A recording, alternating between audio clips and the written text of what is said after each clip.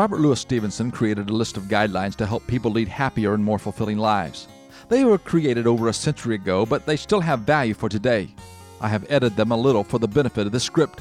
1. Make up your mind to be happy. Learn to find pleasure in the simple things. 2. Make the best of your circumstances. You don't always get exactly what you want. 3. Don't take yourself too seriously.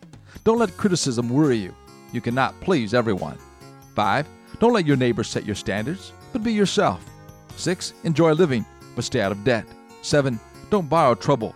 Imaginary things are harder to bear than the actual ones. 8. Do not nurse grudges and disappointments. Anger poisons the soul. 9. Develop a wide array of interests. Be sure you read, even if you can't travel. 10. Don't live in the past with your failures and mistakes. 11. Learn to move on. Get over things from the past that may have hurt you. 12. Stay busy. Busy people seldom have time to be unhappy. The Apostle Paul wrote, I know how to live on almost nothing, or with everything. I have learned the secret of living in every situation, whether it is with a full stomach or empty, with plenty or little.